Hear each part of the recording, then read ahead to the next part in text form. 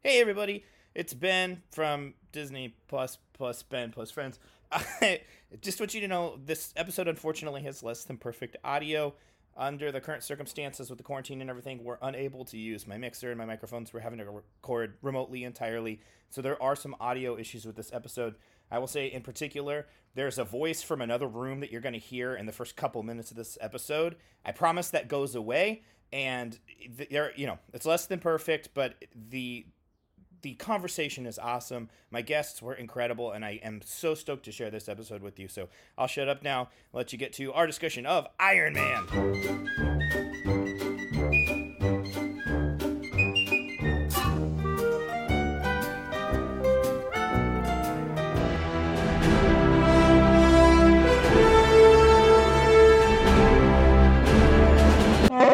Hey, the internet, how's it going? Welcome to Disney plus Ben plus Friends. My name is Ben, and this is the show where I talk about all things Disney Plus with friends, plus friends. It's not just me.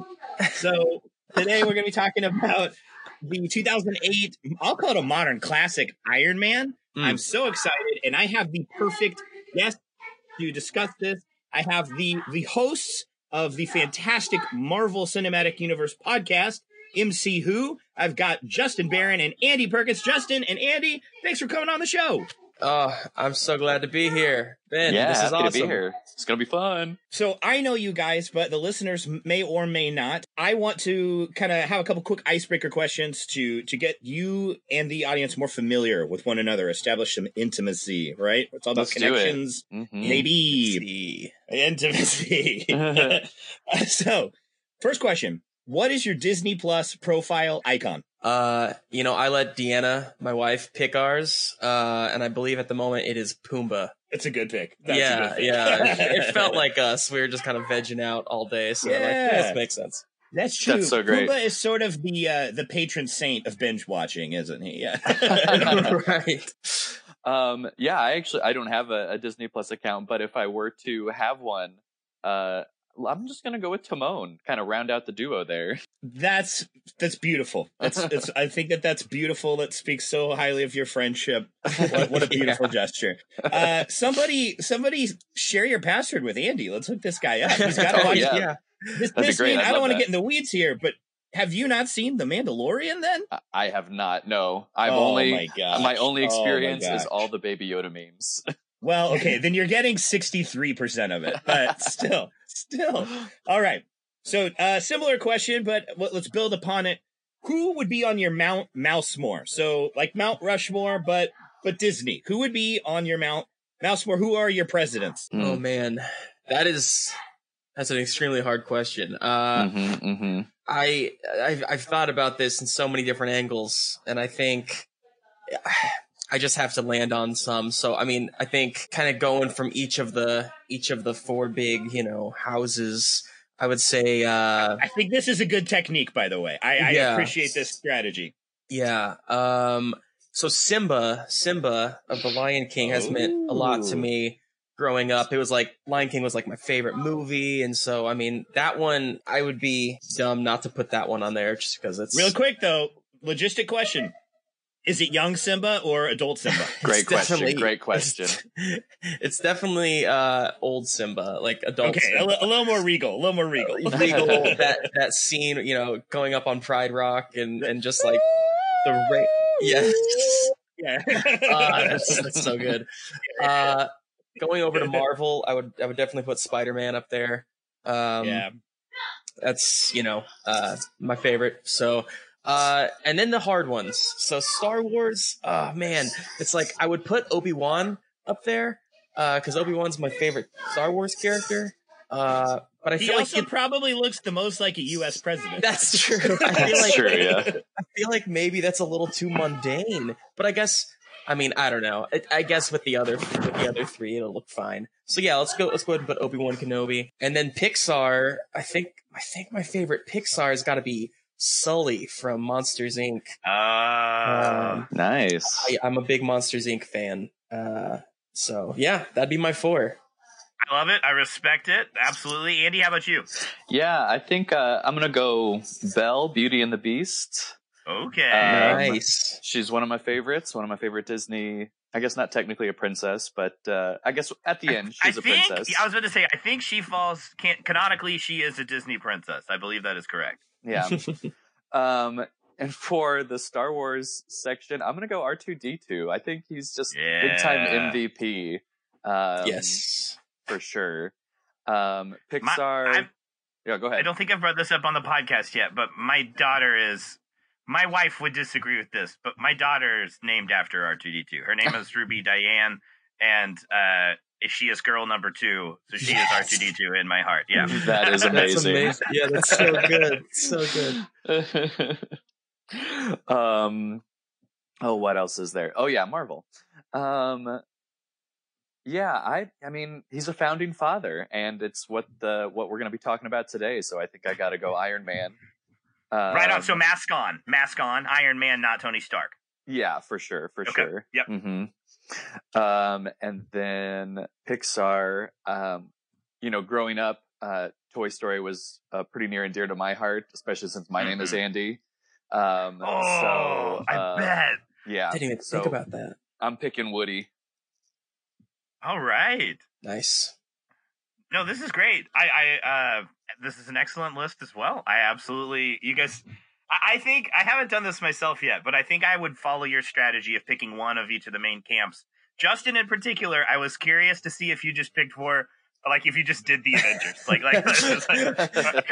I guess maybe some new Avengers with Spider-Man. Right. Okay, so let's get into it. We're talking about Iron Man today. What is your guys' history with this movie? Do you remember when it came out? How were you feeling? How many times have you seen it? Just broadly, what is your history with this movie? I'll go first because I believe my story will probably just be a little shorter. That's probably true. Yeah.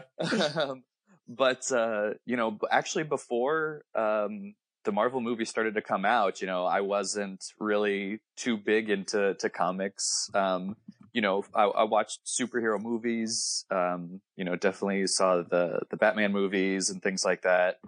But I just remember it kind of blowing me away a little bit when I first saw it. Got really hyped, and it just kind of hooked me and kept me coming back for more, obviously, with the rest of the Marvel universe. So it was what snared me, I guess. Awesome. This movie has meant a lot to me. This is so this movie came out 2008. It was my sophomore year of high school, which in Olathe, where I grew up, that's your first year of high school. Because when you're a freshman, technically you're still in junior high. It's weird. Got it. So anyway, I made a bunch of new friends that year, and this movie came out right at the end of that year. So it was very I don't know, it just kind of felt like growing up a bit, and this was the first of that kind.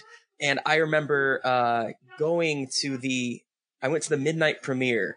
The Thursday night midnight premiere, back when they still did midnight premieres, the night before. And it was my first one, and I went with some friends, which was again a big deal. And I'll never forget. This is my favorite movie theater experience of all time. I'll never forget the energy of that crowd. Like all of us just being huge fans, huge Marvel fans, and none of us knowing how this was going to turn out. With Marvel Studios going out on their own and doing it.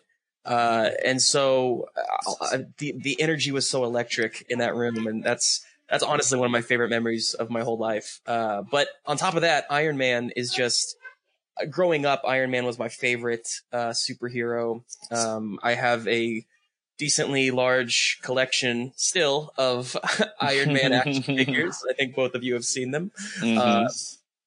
And so, the movie sits with me as an all-time favorite because of all those things.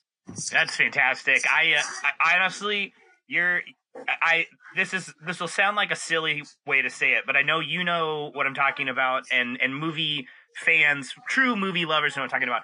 Your story of it being such an important moment is beautiful, and I think this quarantine has really probably caused some people for the first time in their lives to recognize how important going to movie theaters is, and that movie going experience and physically being there. And maybe it's not true for everybody, but I know as a cinephile myself, it's like a church, and it, I miss being able to. I already miss seeing movies in theaters, and it's important to support movies. It's going to be a really hard time for movie theaters. A shameless plug to Screenland Armor. If you live in Kansas City, love it. Please support them, especially once this is all over. Go see movies there. But yeah, I'm with you. When you have a really informative movie-going experience, it sticks in your brain. You can remember which movie theater it was. You can remember which seat you sat in. You can remember what snacks you were eating, and I totally feel that. I don't think I saw this opening night, but I think I saw it opening weekend or darn close. Because I'm a pretty big Marvel fan, and I was pretty stoked about this movie coming out. I do want to give some context. 2008 is a really great year for popcorn, big budget movies. This movie was actually only the 8th highest grossing film of 2008. So this had a budget of $140 million plus I'm sure a lot more from marketing, grossed over $585 million worldwide. So huge hit. And yet it comes in 8th behind The Dark Knight, Indiana Jones, Kingdom of the Crystal Skull. Oh, really? Kung Fu Panda OG, Hancock, Mamma Mia, Madagascar 2, Quantum of Solace. Then we got Iron Man, and then WALL-E, Chronicles of Narnia, Prince Caspian, a couple others that year. We have the Simpsons movie. I think I'm almost positive was there as well. So this is a really great year for just like fun popcorn movies. Indiana Jones 4 excluded. Peter Travers of Rolling Stone, who one of my favorite film critics, because I think he understands what a popcorn movie is and what he always considers what a movie's trying to do. He gave it 3.5 out of 4. Which I will say I checked. This is the exact same that he gave to The Dark Knight, 3.5 out of 4. He said, "It's been years since a movie superhero was this fierce and this funny. All praise to acting dynamo Robert Downey Jr., who brings so much creative juice to the party that Iron Man achieves instant liftoff. Even if you know diddly about the character Marvel built in 1963, Downey and director Jon Favreau, who was just the right swinger for the job, get you up to speed pronto." So he loved it. He was right. According to Rotten Tomatoes, 94% rating for critics, which is very high for a superhero movie. 91% audiences, which kind of surprising to me that this has an even higher score with critics than audiences. I would have expected the opposite, but regardless, over 90% on both. Was nominated for 2 Oscars, sound editing and visual effects.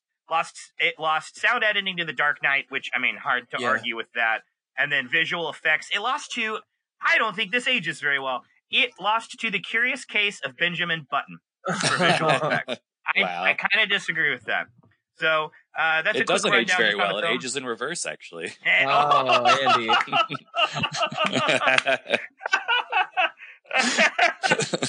Oh man, that is wonderful. Yes.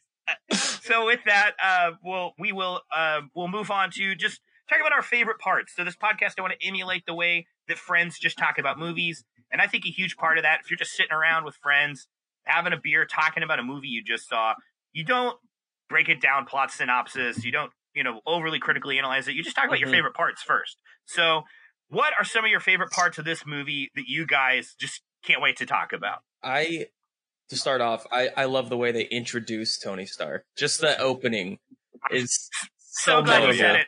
It's perfect. It's so great. Just sitting in a Humvee with the fun V, excuse me, the fun V, drinking, just shooting the shit.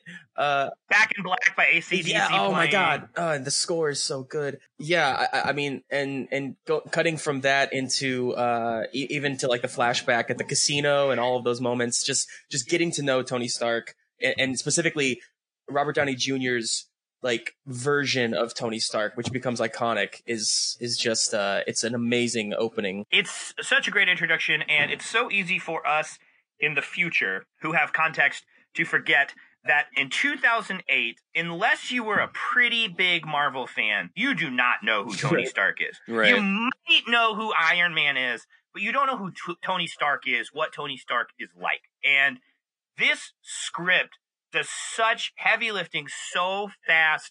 One thing that I really love about it is yes, I'm with you, Justin. The whole first, 10 minutes does a great job of informing us. But specifically, even that very first scene in the Fun V, when the bomb goes off, what we notice is it cuts to Las Vegas 36 hours earlier, and we kind of get this like presentation because he's getting this award that talks about, it gives us a really in-depth look at him. And I think that even though we're getting this like TED talk about who Tony Stark is, we learn more about him before just by watching him talk and watching that, that swagger and how he interacts with people. And I think that that's truly incredible directing, writing, and acting. You get the trifecta of all three of those in that first season. Yeah, for sure. Incredible. And that presentation, it's the factual information, it's the factual backstory. Yes. But actually seeing him, that's his personality shining through, and that's gonna like lay the groundwork for the kind of the origin story journey that we get throughout the rest of the movie. Absolutely, yeah. Does the Wikipedia page make the man? Right. Speaking of that origin story, I think that to this day, Justin, you might know the number off the top of your head. How many movies we are into the MCU? Is 22. 22. I believe. Jesus. I still think this is one of the absolute best origin stories of the entire saga, personally. And I think it's because the stakes are very real. They are so literally life and death. And I think that what's really cool about this movie is that Tony, a lot of the other origin stories are about something happening to a person and their life being physically altered. Altered in a very, sometimes even at a chemical level in the case of, Bruce Banner. And I think that it's fascinating that his origin story is so psychological. And what happens to him, it impacts him physically to a degree. Yes, his heart is changed physically, but the fact that his heart is changed poetically, philosophically speaking, is way more true to the origin of what Iron Man becomes. And I think that is why this stands up as one of the 2 or 3 best origins in all of Marvel. What do you guys think about that? I completely agree with you. Yeah, I think. Yeah. Go ahead, Andy.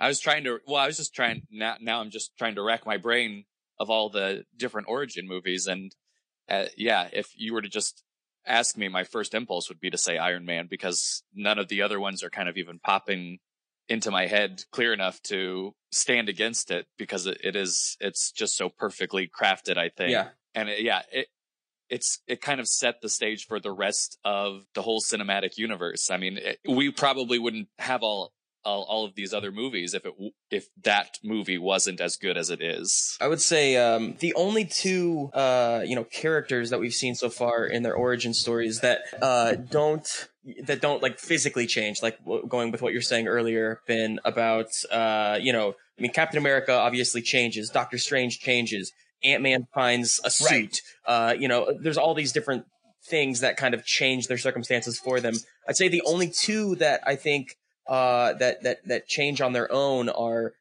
Tony Stark and Thor. And I think Thor is a good origin story, but it's not, it doesn't hold up to Tony Stark because I don't think it's as relatable. I think it's a little more fable. Yeah. It's a little more like, a fallen god, or, that whole, like I've seen this story before, that kind of thing. And Tony, maybe it's the writing, it's RDJ, I'm not sure, but there's something that is super just in touch and in focus, the whole film. Well, the reason I love it so much is that it's not about overcoming something. It's actually about taking it head on. Like you said, Ant-Man finds a suit.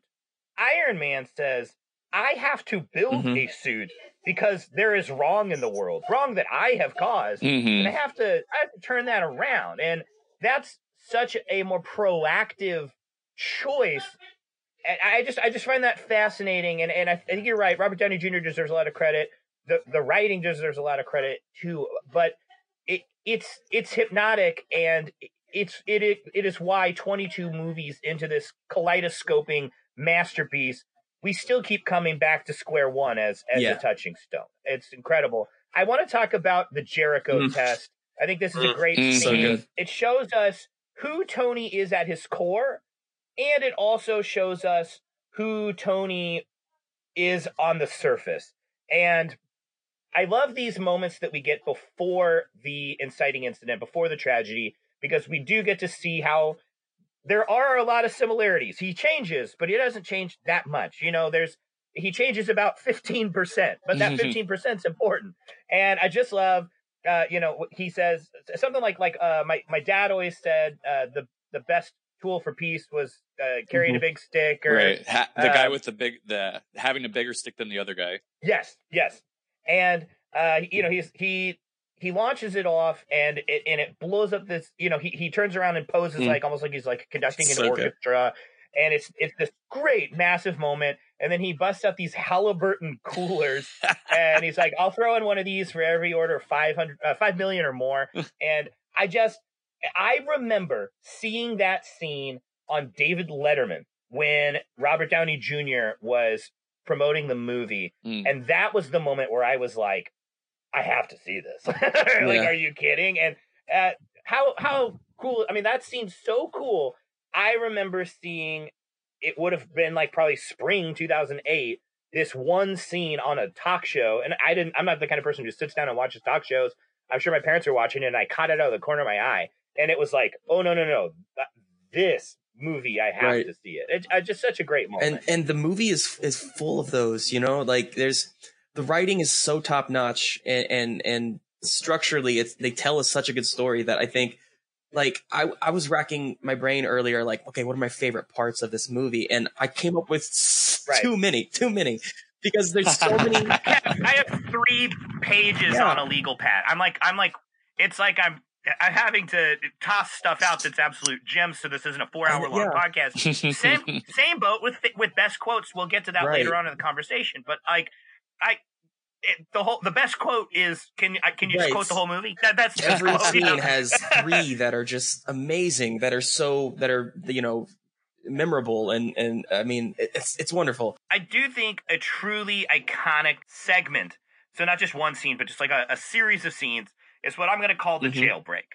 So when Tony and Yinsen orchestrate the actual escape from the prison in Afghanistan, it is probably about 10 minutes long, and it is nonstop awesome. So it is like this perfect combination of tension and badassery, and it just rules. It just absolutely rules. Yeah, and it also throws in a good dose of emotional depth to it too, which I appreciate. Yes, for sure. Totally agree. I mean, and you're right though, the tension, that's the first, I feel like that's, I mean, aside from the opening, with the attack on the Funvi, but I think that moment when he's being strapped in, and it's like he's being weighed down by this heavy machinery that he can't move in yet, and Yinsen's typing in that code, and the music is building, and the lights are going down, and we get that. It's so good. This is where the sound design and editing are absolutely on full display. This is probably the best scene. When I saw that it was nominated for the Oscar for Best Sound Editing, this is probably the scene that got them that nomination. I mean, just the weight of the, he's in this giant H.G. Wells diving suit, Iron Man suit. You feel the weight, not from the cinematography, but from the sound. That each step is Goliathan, and the way doors are slammed and guns shoot, and I mean, all of the sound in this portion is absolutely textbook. It's incredible. Speaking of sound, real quick, I just wanted to mention that the sound of that repulsor blast, that, I mean, I can hear it in my head right now. I don't know if you guys can, but for me, that has become as iconic as the sound of a lightsaber. You know what I mean? It is. I think you're right. I think I immediately know what it is, and I put it right up there also with the proton pack from Ghostbusters. Yeah. Like if I hear that sound effect and you blindfold me, I know what that is. That's Tony Stark. That's Iron Man's repulsor. I completely agree. Yeah. I love when he first emerges from the cave and they all blast him, and then it's like really still a second. My turn. So good. My turn. The moment's so great. And then I gotta be honest, I haven't watched this maybe in a year or 2. Actually, no, it's probably been like 3. I watched almost all of them back before Infinity War came out. So I guess it's been like about a year and a half, 2 years since I watched it. And I gotta be frank, I forgot he flies out of there. Oh, and when he flies, I gasped. I was like, "Oh my god, that's so cool!" And then it's really just falling with style. He crashes, but I truly gasped. That moment is so cool that even though I've probably seen this is probably the 7th or 8th time I've seen this movie, that still got me. That is really effective storytelling. That they've set up how gargantuan he is and heavy and slow, and then for him to fly away, I just think it totally rules. I absolutely love it. So I saw this movie real quick because I forgot to say this in my introduction. But I saw this movie 6 times in theaters. Oh, dang. With multiple different friends and people. And I remember going back just to see it by myself one time. And since then, I think I've seen it. I have no idea. Upwards of 20 times for sure. But yeah, I haven't seen it since before Avengers Endgame when I did a big watch marathon. But I still remember I remember that image of, that explosion, of the whole camp. And you just see this tiny, this tiny little Iron Man shoot out of the explosion to the left screen. Yeah. It's great. One thing, if I may, we talked about the beginning. I gotta say the end. And not even the after credits. We'll get to that later. But the final scene of the movie when he goes back up and does that press conference, and he's got the scripted, the shield stuff, and just the final line, right? I think is probably the theme. Besides maybe the Jericho moment, I think it's probably the most iconic moment of that movie because it surprised everyone. All of us in that theater that night, the theater went insane. We were like jumping up and down out of our seats, literally, high-fiving each other, just like screaming. Like it was insanity. And it was so cool. Because you think the story of Iron Man, and then they just pull that twist at you at the very end, and you're like, holy crap, this is insane. Where are we going with this? Yeah, the first time I saw that, when the stinger hits, I felt like I've never done cocaine, but I am sure, I know for a fact that if you do one bump of cocaine, that's exactly what it feels like. I still got a little bit of that rush today. No, I think that the fate of this movie is in a really fascinating way intertwined permanently with the movie that came out about a month and a half later, The Dark Knight. And I think that in retrospect, there's no way they could have known that this was such a smart decision. But Marvel accidentally probably ended up creating a totally perfect foil to Batman. You have the white rich man billionaire who doesn't actually have any superpowers, zero. And you have one who is so obsessed with the purity of what he is and what he stands for that people are literally dying because he won't take his mask off. And then you have the one who ends a first movie with a press conference where he tells the world who he is. And I think that it worked so well. And then, look at the trajectory of the two comic film franchises from that point on. You know, you've got The Dark Knight Rises a couple years later, which is good, but is not as good as the first two. And then you've got the entire implosion that is the DCCCU, and then you've got 22 straight Marvel movies of gold. I would maybe argue that Thor: Dark World isn't, but pretty much nothing but gold, And I think that in retrospect, historically, I know we're talking about the movie itself now, but that's a decision that holds up extraordinarily well in the arc of time. I don't know what else I have to say about it, but that jumps out at me as a fascinating moment. Agreed.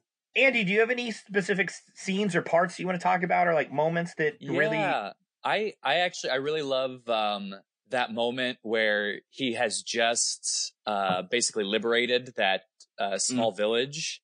Gulmira? Yeah, and he's flying home, and then he has those 2 fighter jets in pursuit as well. And just the whole, because there's so much at play right there.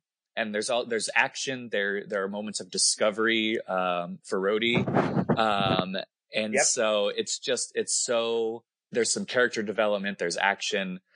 We kind of get also a view of the larger world as a whole, which is really great, and the impact that Iron Man is having on these different levels of government as well. So just to kind of have that action, have him interact with Rhodey. And have that moment of discovery, like, no, it's me. Like, I am in the suit. Yes. and have, him needing to make those decisions now in the control room. Okay, how do I keep my friend from getting killed while at the same time not lose my job for, not doing my job. So there was just so many levels of tension and action. And then to also have, Iron Man risk his life to save the life of the fighter pilot. We kind of start to see this journey taking place. He's being selfless. He understands a little bit better his responsibility to the world as a whole. And then to have it, have the little stinger at the end of the press conference, talking about training mission gone awry or things like that. That joke set up so well. Yeah, it was perfect. I'm with you, and I also think from a screenwriting perspective, this is a really smart use of. We've just had this really great action set piece that is the liberation of Gulmira, and I think a lot of times in movies like this, you have a big action set piece, and then it gets really quiet, and sometimes you can lose an audience there. Sometimes in superhero movies in particular, you have some of the cheesiest scenes.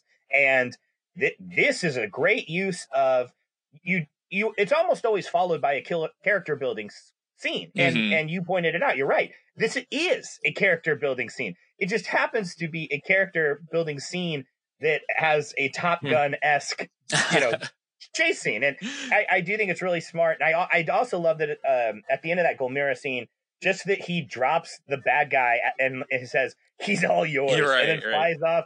That's pretty dark. I think that, this movie, since it's so early on in the MCU, there's a couple moments like that of pretty real world darkness that maybe don't show up as much throughout the franchise. I mean, there's a pretty dark implication there of what's going to happen to that guy. But that's the thing too, is that it's also just an implication. Like we see like a foot step into the screen, like, but we don't actually ever see them grab him or anything.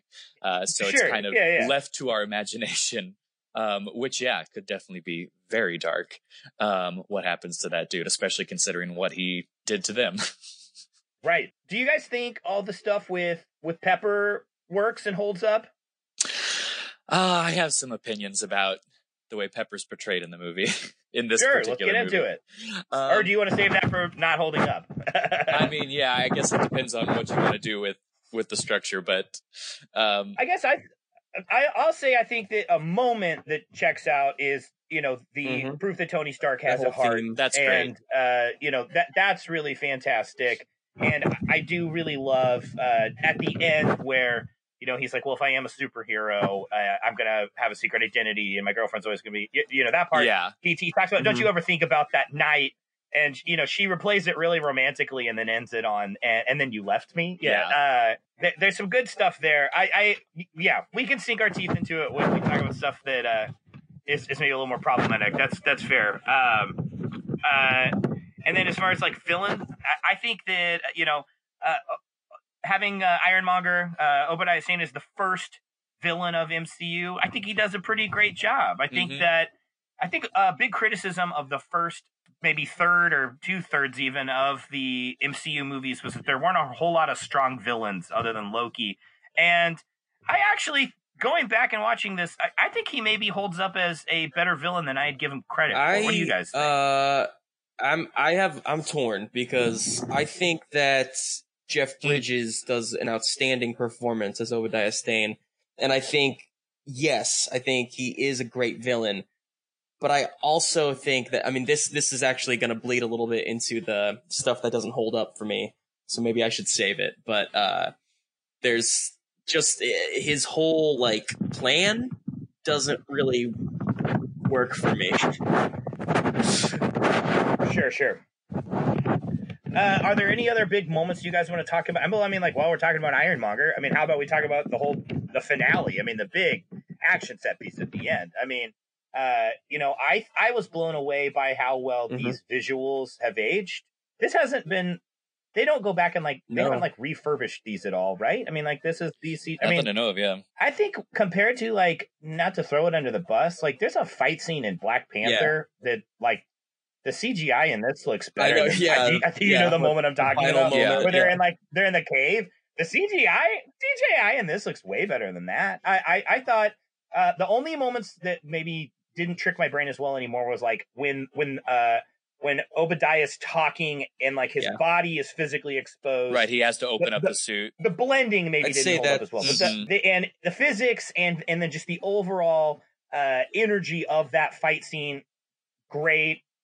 I love when the mom and the kids in the car get picked up, and the drama of that, and then you think Iron Man saved them, and then they run him over. It's and so like, good. Yeah, there's a guy on a motorcycle who's definitely dead. He gets so effed up. He's dead. Yeah. The motorcycle gets yanked out from underneath him. He's probably going, 70, 80 miles an hour? Yeah. According to Newton's second law, that guy's dead. So that's great. And then, the callback of like, if you go high enough, there's frost problems. And that's perfect for me. That Tony uses his brain to win. He outsmarts him is really great. I like that because I think a lot of superhero movies, it's just that the blue laser ends up hitting the green laser, and when the blue laser and the green laser hit, it's purple, and that's better than red.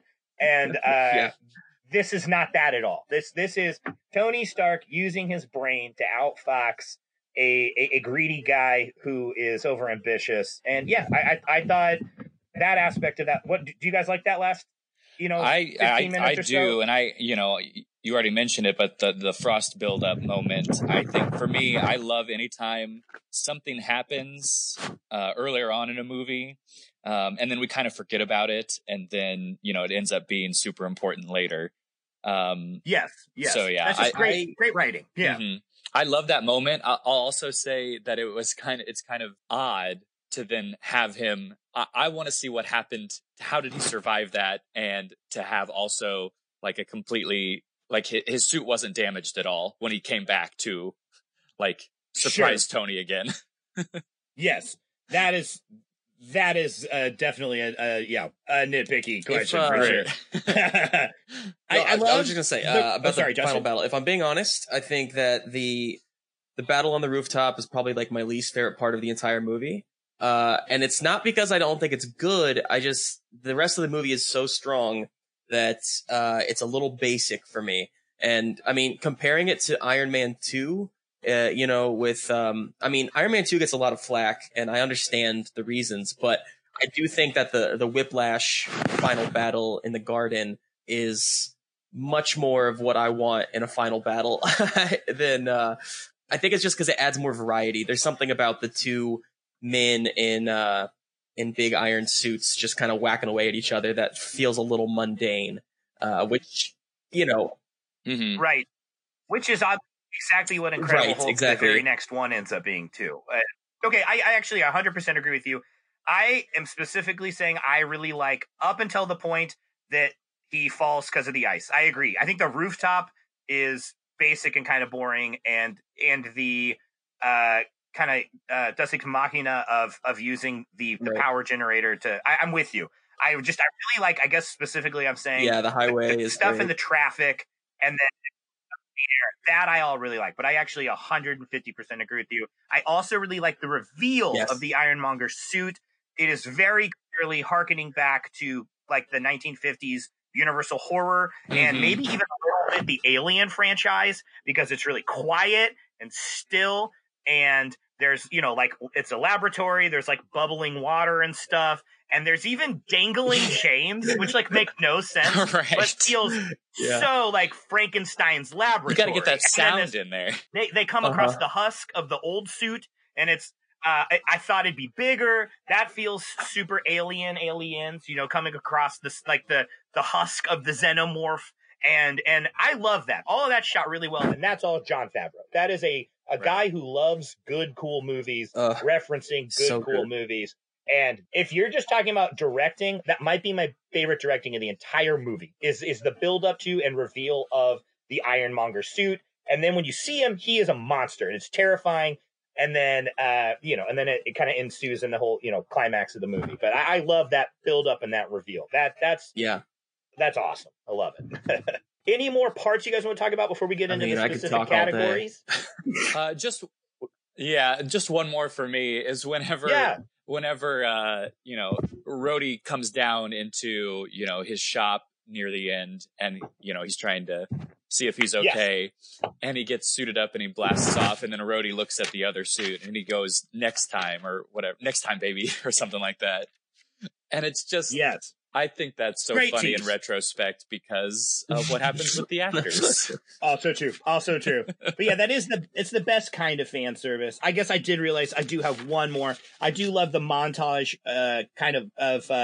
of testing out the flight and the flight capabilities. And, just there's little silly lines like, when he crashes into the wall and then dummy extinguishes him, even though he's not on fire. Oh, that dummy. It's a fight stabilizer. It's harmless. Boom. And, I love all that. So, yeah. No, Justin, any more parts before we move on to the categories? Yes, but just stop me here. Yeah, right. No. So, let's talk about this zippity-doo-dah moment for what's aged the worst. It happened on one of them zippity-doo-dah days. So we already kind of teased on this a little bit, maybe stepped on his toes a little, but Andy, it sounds to me like you've got a take on Pepper Potts. Let's hear it. I think just especially during the final moments, she turns almost inexplicably damsel-y to me. And I don't know, because throughout the whole movie, she's this organized, Tony Stark needs her, depends on her. And so to me, that reads as someone who has a cool head, someone who is good under pressure. And then to have those moments kind of just weirdly pop up of, oh, what's that? Is that going to, unlock the door? And boom. And she gets spooked by it. And then I understand she's kind of thrown into this new world that she was never prepared for. But I don't know. They upped her damsel factor in my eyes, kind of out of nowhere. It would have been a good place for Jon Favreau to reference Alien instead of Frankenstein. Right. Yes. Yeah. No, I see that. I think in general, she's a really strong character. She does have moments in that last climax where she does weirdly almost, I think maybe the bigger complaint is that it's kind of incongruent with who she is the whole rest of the movie. Yes, exactly. Maybe that's even a greater sin no, I'm with you. I hear that. I think another moment that maybe hasn't aged as well. Look, I get that we need to establish that Tony's a womanizer and it's always important in art to remember that a character doing a bad thing isn't the same as in real life, a real human doing and saying a bad thing, because we have to establish stuff. The one womanizing moment that I think particularly doesn't hold up is the implication that he had a threesome with twins, which is gross. Because of the calendar. They're sisters. So, he's like, is it true that you went 12 for 12 with the Maxim cover girls? Yes, it is true. Technicality, March had a scheduling conflict, but luckily December was twins. And maybe I don't want to get pervy. Could have been one and then the other, but either way, that's the one little moment that's But I also think it is a good laugh though. So I'm not trying to. Tony Stark is the kind of guy to say something like that, to say a really crappy embellish. Joke like that, a crude joke, I should say. It's a great point, and not actually, not that. It could have been true. Who knows? It's a good point. We didn't see it happen. That's a very good point, Justin. And then here I've got just a tiny little one.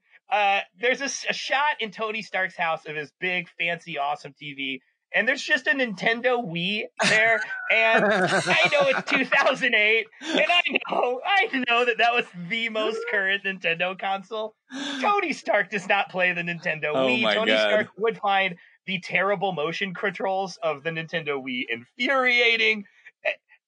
That doesn't hold up. Get it out of there. Hilarious. Somebody digitally edit that out of there. It doesn't hold up. It doesn't check out at all. I didn't even notice that. Is really That's funny. so funny. Yeah. They're gonna go back and do a remastered version, and that's the only thing that's gonna be different. I think. No, you're good. Justin, sorry, Justin. Did you have one? I almost redact a little bit of what I was thinking about with Obadiah Stane, because it's always bothered me that he's basically caught. You know what I mean? Like Shield knows who he is and what's happening now. And so it always bothered me that, like, you know, the 20 times I've watched this, I guess it never really dawned on me that maybe he doesn't know that he's caught. So, but regardless, I guess he would fight to the death or something. I'm not sure what he's trying to get out of it. Why doesn't he just run away? You know? So. Well, but he also, he also starts to talk about, like, while they're fighting in the road on the highway, like, he does talk about the world's going to be different and like, I'm going to succeed, even though at that point, like, people are after him. He can't take over the company if he's in prison. So let's I'm with you. So technically this falls under the next category. So we'll move on to good segue. No, Justin. this is a brand new podcast. Exactly, a perfect segue. This is Sadness's buzzkill question. Shy, you could get lost in there. Think positive. Okay. I'm positive you will get lost in there. So, yes, this is plot holes, unanswerable questions, things that don't hold up if you really hold a magnifying glass to it. And I'm with you. He knows he's caught in some capacity, but he doesn't know that S.H.I.E.L.D. is after him. And I think this could even be rectified a little bit if there is one moment where Tony says, "You don't have to do this, Obi," and he says, "Yeah, I do. The jig's up." Like those two lines kind of fix almost all of it, and they're not there. I agree. A moment of that for me, and this is maybe a super tiny one, but the moment where he is escaping from the caves and he flies away.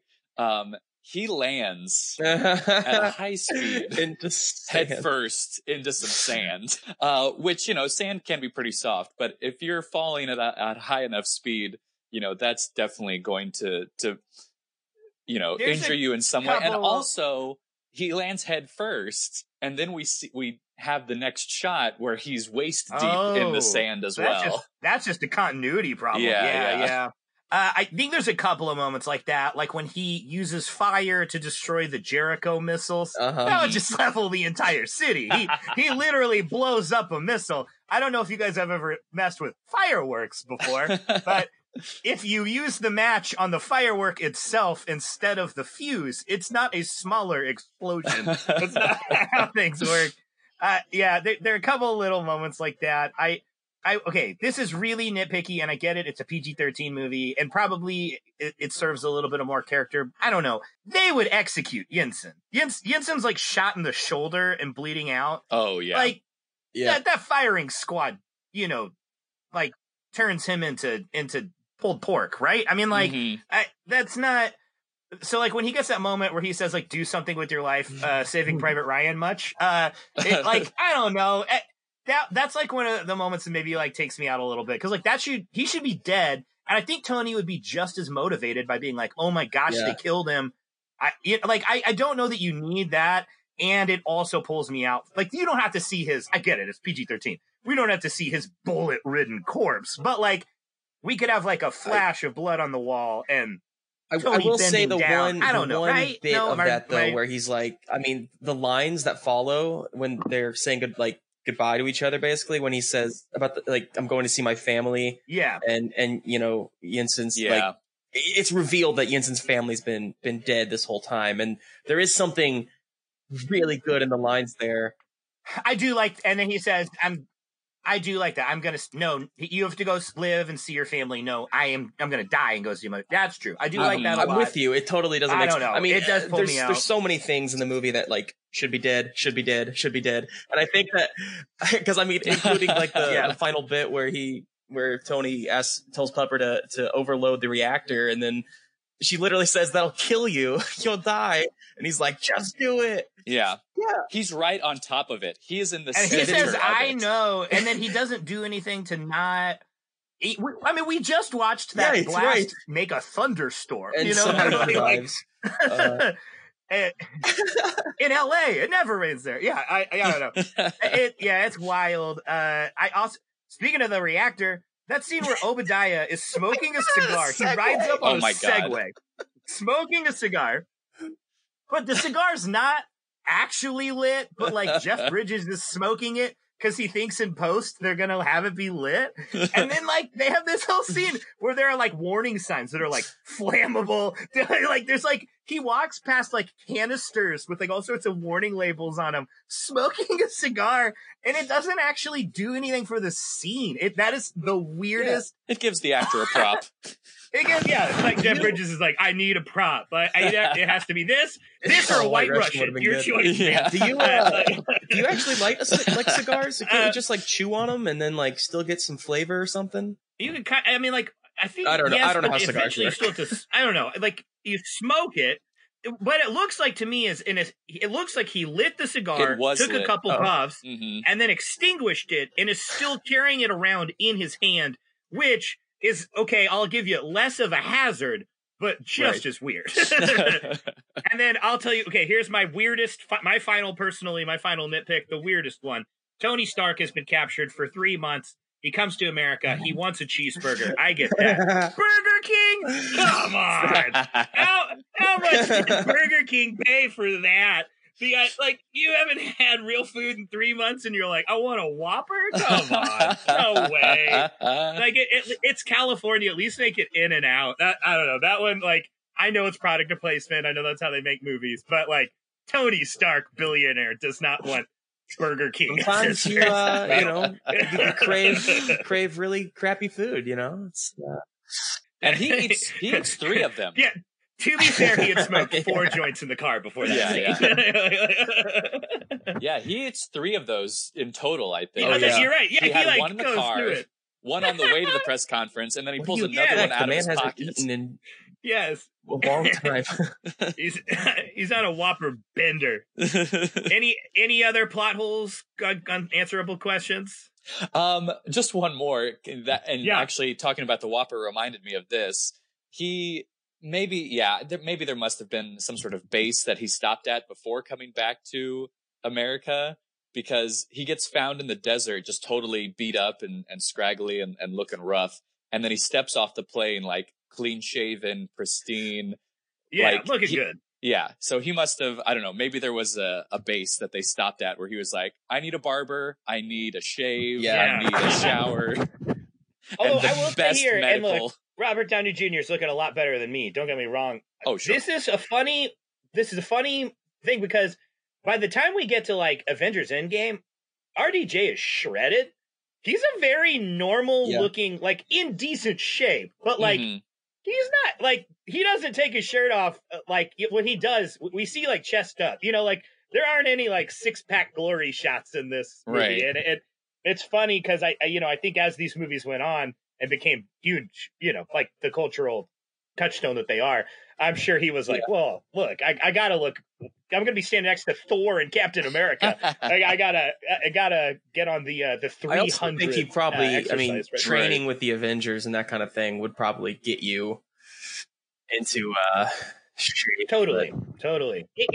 That is a very good like in-world explanation. I totally agree. Like if like much as RDJ looking at Chris Hemsworth would inspire him, Tony Stark looking at Thor would be like, all right, Pepper's a real catch. I got to keep her on lock.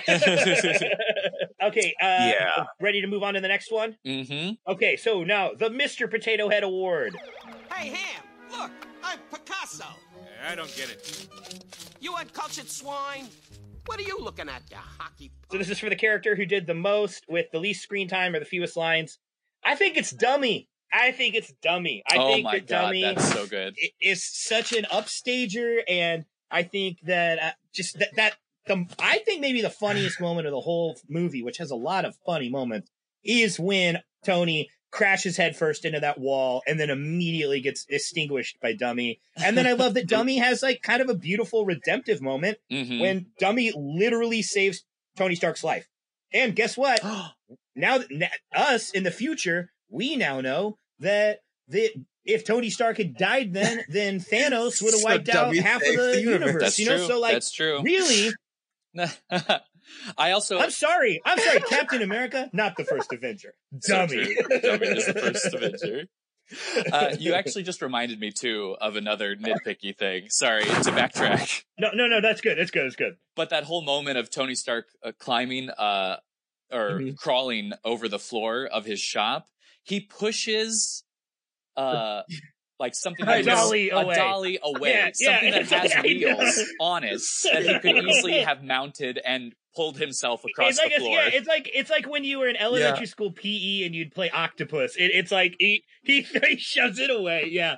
Oh man. And every time I watch it, I get so pissed. It's like, if you are on death's door, use that, and you're a smart man. You know.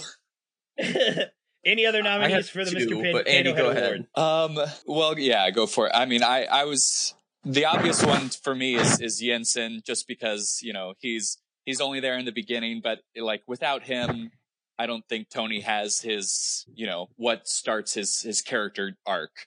So I think Jensen is kind of, you know, the wise sage, if we're thinking about hero's journey sort of stuff, that kind of sets him on the path. He's the Obi-Wan, the Merlin. Yeah, totally. Right. And then I gotta also give a shout out to that scientist who says he's not Tony Stark. I love that. I laughed out loud. I love that line. It's just a little too on the nose. I love that he gets this moment later on too in the MCU. It's so perfect. That's great. Yes. Yep. I have two nominees for the Mr. Potato Head Award. My runner-up is Paul Bettany Jarvis. I think sure, yeah. Obviously no screen time, but lots of speaking. But I think just having that Jarvis is a sidekick to Tony. I mean, he's the one that he's the Robin who's kind of like listening to all of Batman's, you know, deductions and things like that. So, there's a lot there that I think Paul Bettany just like nails. But I think for sure the winner of the Mr. Potato Head Award, in my opinion, is Nick Fury. The least amount of screen time. He does the most. He blows up the minds of the audience the world all in one moment just by saying Avengers Initiative. That's so true. You're right. I went into this saying there was no way Dummy loses, and I was wrong. You're right. It's Nick Fury. Nick Fury, congratulations. You are Mr. Potato Head. Wow. Yeah. All right. This is a new one that I just added today. The Stan Lee Award for Best Cameo. It goes to Stan Lee. As Hugh Hefner, right? I think so, yeah. Yeah, it has to be. That was great. And like the first one, you know, it wasn't a thing. I think it becomes a thing because of this one, you know. I love it. Okay, next category. The Boba Fett Award for Coolest Toy that could be made for this movie. So, you know, Boba Fett famously... great character design, doesn't actually really do that much, but that second part doesn't have to be part of this. I tried really hard to not just say Iron Man, because Iron Man's obviously. So I'm going to go a little more specific and say I think a really cool tool would be Afghanistan prisoner of war Tony Stark that has a like a suit that you can build around him. There used to be these. I was really into Gundam Wing when I was younger. Oh yeah, and there were these models of Gundam Wing that were like almost halfway between action figures and models. And it would be really cool if you have like a Tony Stark action figure and then like a model / action figure of the suit to build around him. Yeah, of that. that's I the guess Mark is that the I, Mark the- One, Justin? Technically, yeah.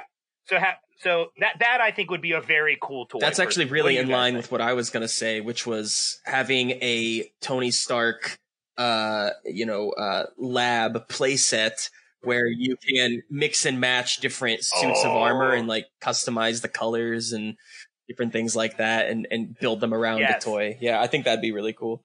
Love it.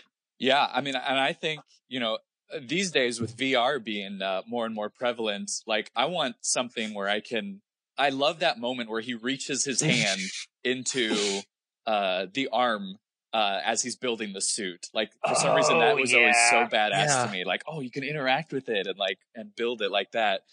So kind of similar to what Justin is talking about in a VR sort of way where you can interact with it and build the suit on yourself and that sort of thing. Would be pretty badass. There's gotta be some way to do that. That's awesome. Yeah. I love that. I would play with that toy. That's awesome. All right. If you were hired by the Imagineers to design a theme park attraction based on Iron Man 2008, not the Avengers, but this specific movie, what would the park attraction be? Do you guys have any ideas? Oh man. See, the problem is I feel like a lot of the ones I'm thinking of would not be good Disney park rides for kids.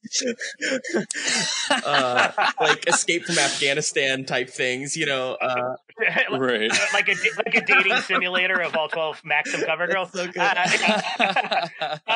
So I was just thinking that a cool one would be if you just turned Tony Stark's laboratory into kind of a stunt spectacular. I think that you hire an actor who kind of looks like Robert Downey Jr., or maybe you hire someone who doesn't at all and is like playing the role of the intern and is like, oh, I'm so sorry, Tony couldn't be here today, but I'm here to show you the lab and all it does, and it kind of all goes horribly wrong, and Paul Bettany voices Jarvis, and so it's like one of those like kind of shows. And like it squirts water at you and stuff like that. I you think could that get might Dummy be a like kind of fun as like the attraction. main protagonist of the whole thing. Dummy yeah, is for the sure. hero.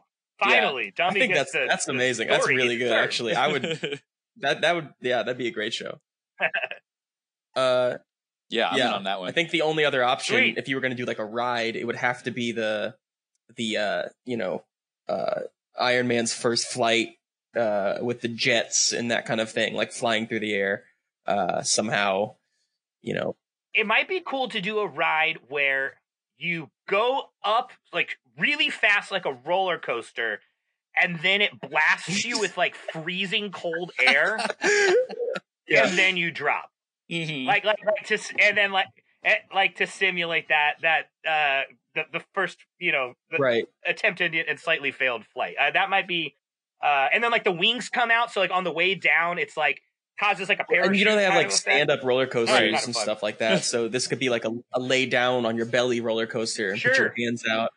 Oh wait, they have those. They have those. Yeah, because I've done one of those where like you sit down and then it. Yeah, The there's Superman one at ride kinda like that. SeaWorld called Yeah. like Stingray Yeah. or something like that. But you're like, Oh yes, that Yeah, race. yeah. I've been on it. That's amazing. Yep. So yeah, do that. Do like the Stingray from SeaWorld, but it only goes straight up, and then it blasts you with ice cold air, and then it just releases, and you're just in free fall. I think that'd be. I don't know. That might not be logistically possible. All right, if this movie were a Disney musical, what are some scenes that you would like to see as songs? What would you like the style I to would be like? definitely et cetera? need an Obadiah Stane, Tony Stark made this Dylan with a song. pile of scraps song. Yeah. Uh, The scene where he goes to see Raza and the 10 rings and yeah, I agree. That would be an incredible moment.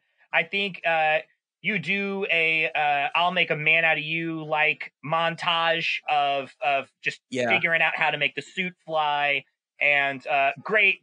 You keep the exact same visual comedy bits. Dummy, like it'd be fun if there was like a part where Dummy has a solo and he just sings and like whirls and beeps, like Dummy. Take it away, Dummy. Mm-hmm. Or Dummy dances Dummy with is a hat and definitely cane. like the Abu, the Miko, the sidekick. Yep. Absolutely. Yeah. I think That's also pretty good. like having a the I Want establishing character song, except it's just, Tony Stark. We see like the Casino and the Jericho stuff, and it's just like a big montage of how much of a not cool, a likable jerk he is. Yeah. His I Want song is actually just all the material things that he wants. Right. Instead of I want, it's I have. Yeah. That's great. Yeah. No, I love it. Casting, remixing, anything like that. I looked, I didn't really see any casting what ifs. It looks like Jon Favreau mostly got who he wanted. He really specifically wanted RDJ because this is a redemption story, and he wanted to cast someone who, to be frank, kind of needed some redeeming. Is there anybody that you would recast? I'll start with like the low hanging fruit. I think Terrence Howard does a good job, but Don Cheadle, I think, is the better Rhodey, right? Yeah, and I would agree. if I could magically have always been Don Cheadle, that I would personally, ever so slightly, no offense to Terrence Howard, who I think does a very good job, I would slightly prefer that. Yeah, I agree with that for sure. Real quick, I do want to mention Jon Favreau. He got what he wanted, but he had to fight hard for it. They did not want RDJ to be a part of this movie. And their picks were, I mean, I'm sure you guys have heard this, but Tom Cruise, Nicolas Cage. That's right. Yeah, Tom Cruise was their first choice. For Tom Cruise. Nicolas That's Cage, right. I think, had like a screen test. But yeah, Favreau wanted RDJ. Thank goodness. And thank goodness. See, thank goodness, I agree. Nick Cage over yes Tom Cruise and for no. sure, right? I feel like Tom Cruise would have been like, I'm only going to do it if we actually build an Iron Man suit and I can learn how to fly it. Yeah, I honestly, I can't picture anybody besides RDJ. I agree. I totally agree. It's also from 2008. It's right there with like Heath Ledger's Joker. Right. Like, who else does it? I'm not agree. a big fan of Gwyneth Paltrow personally. I'm not a huge fan of her as a person from what I know of her, but also, I haven't yet. You're not a goober. Yeah, you know what? Yeah, she broke Chris Martin from Coldplay's heart. So Coldplay hasn't written good music since. So there's got to be a connection. Oh, you're good.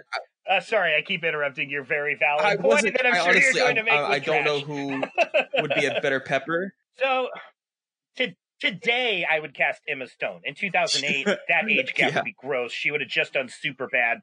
And you're like, no, Tony, jeez. I think the hard part is you got to ask yourself, who was a contemporary to Gwyneth Paltrow? Who was getting roles like hers in Seven and other movies? I mean, like, the one that would be amazing that just, like, basically she wasn't doing movies at this time. If you replace Gwyneth Paltrow with Julia Roberts, it's like, damn, like, come on. But, like, Julia Roberts really wasn't doing many movies in this era. I don't know. I hear you. She's fine. I think the writing for Pepper is probably better than the actual performance of Pepper. But aren't her and Jon Favreau homies too, though? That's probably part of it, right? Yeah. Well, she was on because Jon Favreau is doing the chef show now, and she was like the first guest on episode 1. I'm not sure of her exact age, and she definitely wouldn't have been famous enough at the time, but like history might suggest that that Jessica Chastain would have been a good pick. Yeah, I can see that. Christina Hendricks. I know Christina Hendricks had been in Firefly at that point. Although I think Robert Downey Jr. is like 43 or 44 when this movie gets shot. So you got to keep that in mind. It does need personally, to be I think I like what's her name? Judd Apatow's wife. Leslie Mann. Leslie Mann would be fantastic, and had absolutely started to emerge as a movie star by this time because of 40-Year-Old Virgin. I think she would have like a perfect, cool head, but like a good comedy that could like go toe to toe with Tony Stark. But she's not famous enough like Julia Roberts that you'd be like, God, this is the part she's got. And that's the thing is this Gwyneth Paltrow, like not maybe Julia Roberts famous, but pretty famous when she landed this role. This was definitely. I mean, she was the most famous person in this. Her and Jeff Bridges of the movies, of the heroes. She's the most famous actress at that point in time. So yeah, I hear you there. If this movie were spun off into a Disney Plus series, what would you want it to be about? I mean, I know this is kind of hard because this kicks off now the MCU and all that. Is there I guess I would maybe be curious to see a show about, and this wouldn't get made on Disney Plus, but I am curious about how Gulmeri rebuilds now that Iron Man has actually come in and helped. Like maybe SHIELD comes, maybe Tony Stark in the pilot says, "Hey SHIELD, go help Gulmeri rebuild," or I don't know. That would be at least an interesting. I don't know. Give Happy a cooking show. We know Jon Favreau.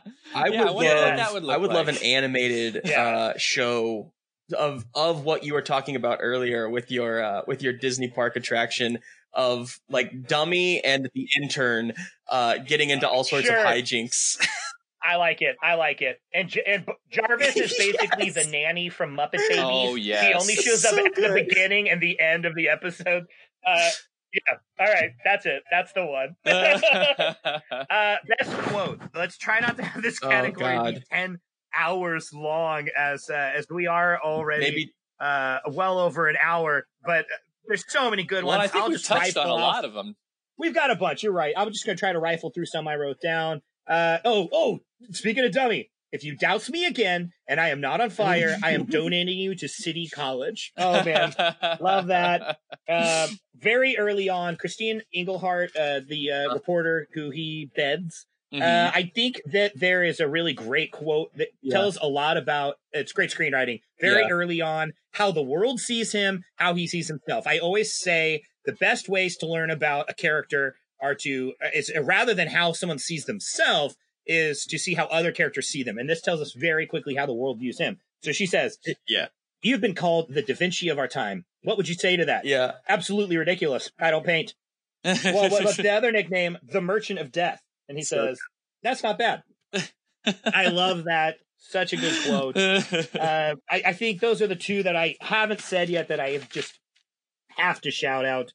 How about you guys? One of my favorites is I'm not sure the exact line, but is it better to be feared or respected? And he says, why not both? Or is it too much to ask for both? Yes, that's straight up. Yeah, straight up Scar from The Lion King. Yeah. Oh, I do have one more really quick that I think, Andy, I'm not disagreeing with you at all on the Pepper stuff, especially in that last set piece. I do think there were attempts by the screenwriters to make her a very strong character, and one of them, I do love that Tony Stark, who is we've established rules and we're supposed to trust his judgment, except for when it comes to parties and stuff. He refers to Pepper. He says, "You are the most capable, qualified, trustworthy person I have ever met." And I do think that's a beautiful moment, and it's important for telling the audience how we are supposed to view Pepper. I do like that a lot. Any other quotes? I mean, I know there are like 10,000 quotes. I'm with Justin. The best quote of the movie is, "I am Iron Man." Yeah, I mean, sure. That takes the cake for sure. I think the only other one that hasn't been mentioned that I think comes to mind, and I might not even get it 100% accurate, but it's whenever Rhodey finally finds him in the desert, and he's walking up to him, he says, "How?" It doesn't say, "How was the fun, V?" Yes, that's what it was. And then he says, "Next time you're riding with me." Yeah, I think is what at that moment is great and tells a lot about their friendship. Yeah, it's just because Rhodey comes across as a "I told you so" kind of guy, and he's not. He is not about to bust out "I told you so." He's real so quick, happy. my one that just popped in my head. When Pepper catches him trying to get out of his suit in the base in the lab, and he says like, "Let's be honest, this isn't the worst thing you've caught me doing." Yeah, that's great. I love it so much because it's funny, but it is character building, and it makes your imagination run wild. That's the Disney Plus series. It's like Forky asks a question. It's like a 2-minute short every time, but it just always ends with Pepper walking in at the worst moment possible. Well, that brings us to the end of our conversation. I do have just a couple of quick trivia things that I just to say after. Paul Bettany claims that he has never seen this movie and is unaware of the plot. He didn't even know what movie he was recording voiceover for. He was just doing Jon Favreau a favor, which is pretty cool that he ends up becoming Vision and is going to get his own Disney Plus show. And, good for Paul Bettany. That's amazing. Jeff Bridges felt uncomfortable with the lack of a script until Jon Favreau explained to him that this was basically a $200 million student film. And from that point on, Jeff Bridges had a blast. And I think that tells us so much about Jeff Bridges because he is an incredible actor. This is a great performance. I know we touched on it, but you think of the dude, you think of him in True Grit. This is such a different role. He's so good. And he's such a professional actor that he was nervous that he wasn't going to do a good job. And then once Jon Favreau explained to him what it was, he was like, well, right on, dude. Let's have fun. And then I will add, this was the last film that Stan Winston was the special effects supervisor for. He did Jurassic Park, Terminator 2, Aliens. And to me, that makes the fact that this lost to Curious Case of Benjamin Button for visual effects even more heartbreaking. Because, I mean, this dude, I haven't checked. I'm sure he won a couple Oscars in his time. But that's a bummer. But so a true king, passing the torch on to a new generation of great visual effects. But that's the end. Thank you guys so much. Like, truly, I mean it. I sincerely mean it. Thank you for doing it. I know, there aren't even episodes of the show out yet. So you guys are doing this trust fall with me. And I thank you so much. Please plug yourselves. You guys are both, you're so talented and do so many cool things. I know I already said up top, you host MC Who, which is an incredible podcast that people should subscribe to. But yeah, plug yourselves. Let people know how they can find you and follow you, because I want to make sure everyone who just listened to you be awesome for over an hour gets to get more of your awesomeness. You can definitely find MC Who on anywhere you find podcasts. You can follow us on Instagram. We have a Facebook group. It's just at MC Who. That's MCWHO podcast. So find us on there and give us a listen. We have about nearly 30 episodes out. Ben is on one of them. That's true. I was on the Hercules episode. We did, you're right. And actually we kind of did a Disney musical, actually. Find us on there, Andy. I mean, typically we're both performers, but with all the quarantine stuff now, not much is going on right now. Boo COVID. But you can follow me on Instagram at APKCMO. So yeah, I post things there. Follow me on Instagram about things at Justin_BARRON61. And I also post things if you want things. Real quick, give an elevator pitch of MC Who. We've said MC Who a bunch of times, but it's not just you guys talking about the Marvel Universe. It's actually way more specific and cool than that. So please give your guys' elevator pitch of that pod, because I think people who liked this episode will love your show. We basically call ourselves the official podcast of the unofficial movies of the Marvel Cinematic Universe. So basically what we do is every episode we randomly select a lesser known character from the Marvel Comics world, and then we figure out how to implement them into the MCU by giving them their own feature film. So we take about an hour. The first season we did about an hour and a half every episode, but we've shortened that down to an hour. But we basically just take an hour and with our guest and just kind of hash out what that movie would be, how to tie it in, who has cameos, all those kind of things. And then at the end, we do a little improvised trailer of said movie and kind of get a feel of what it would look like. So yeah, we've had a blast. I love the show. I subscribe and listen with your permission, I guess maybe I'll end this episode with just a clip from the episode with you guys as a teaser to get people on board, maybe? Is that cool? Thing. Mm-hmm. Great. Well, awesome. As always, I'm Ben. You can, if you want, you can follow me on Twitter as TWWB_band, because I'm in a band called The Way Back, and that's the Twitter handle. I write all the tweets. Feel free to support me on Patreon if you want. I will shamelessly say I am currently unemployed thanks to this awesome global pandemic. And also check out my other podcast, Ope Radio, OPE! Radio, which is a local music podcast. Justin and Andy, thank you from the bottom of my heart for coming on this show.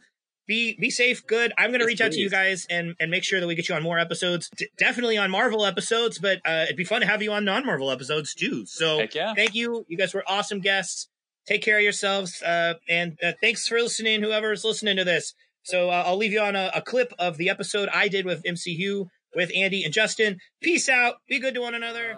Let's see what happens after that. He has finished the labors. He's in present day. And he thinks, I'm the best. I'm badass. Exactly. Give me a beat, somebody. Yeah, I was gonna say, I think it's a braggadocious. Yeah, this is good. Yo. Get it. Hercules, that's my name. You're all gonna know I am famous. And if you don't know yet, you will by the end of this rap. I captured a saber-toothed tiger.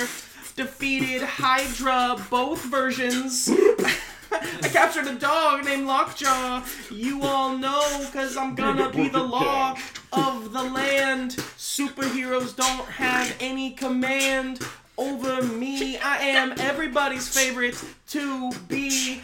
Come dress as me for Halloween. Hey, come on, everybody. Let's go to the Iron Man Memorial. Whoa. Here we all go. We're all walking past. Hey, Tony Stark's the best. Get out of our way. Excuse me. But hey, I'm Hercules. Who? You guys don't know me. I'm Hercules. I don't think I ever put the actual title of the song in there. That's fine. Name. And that'll come in handy when we reprise it.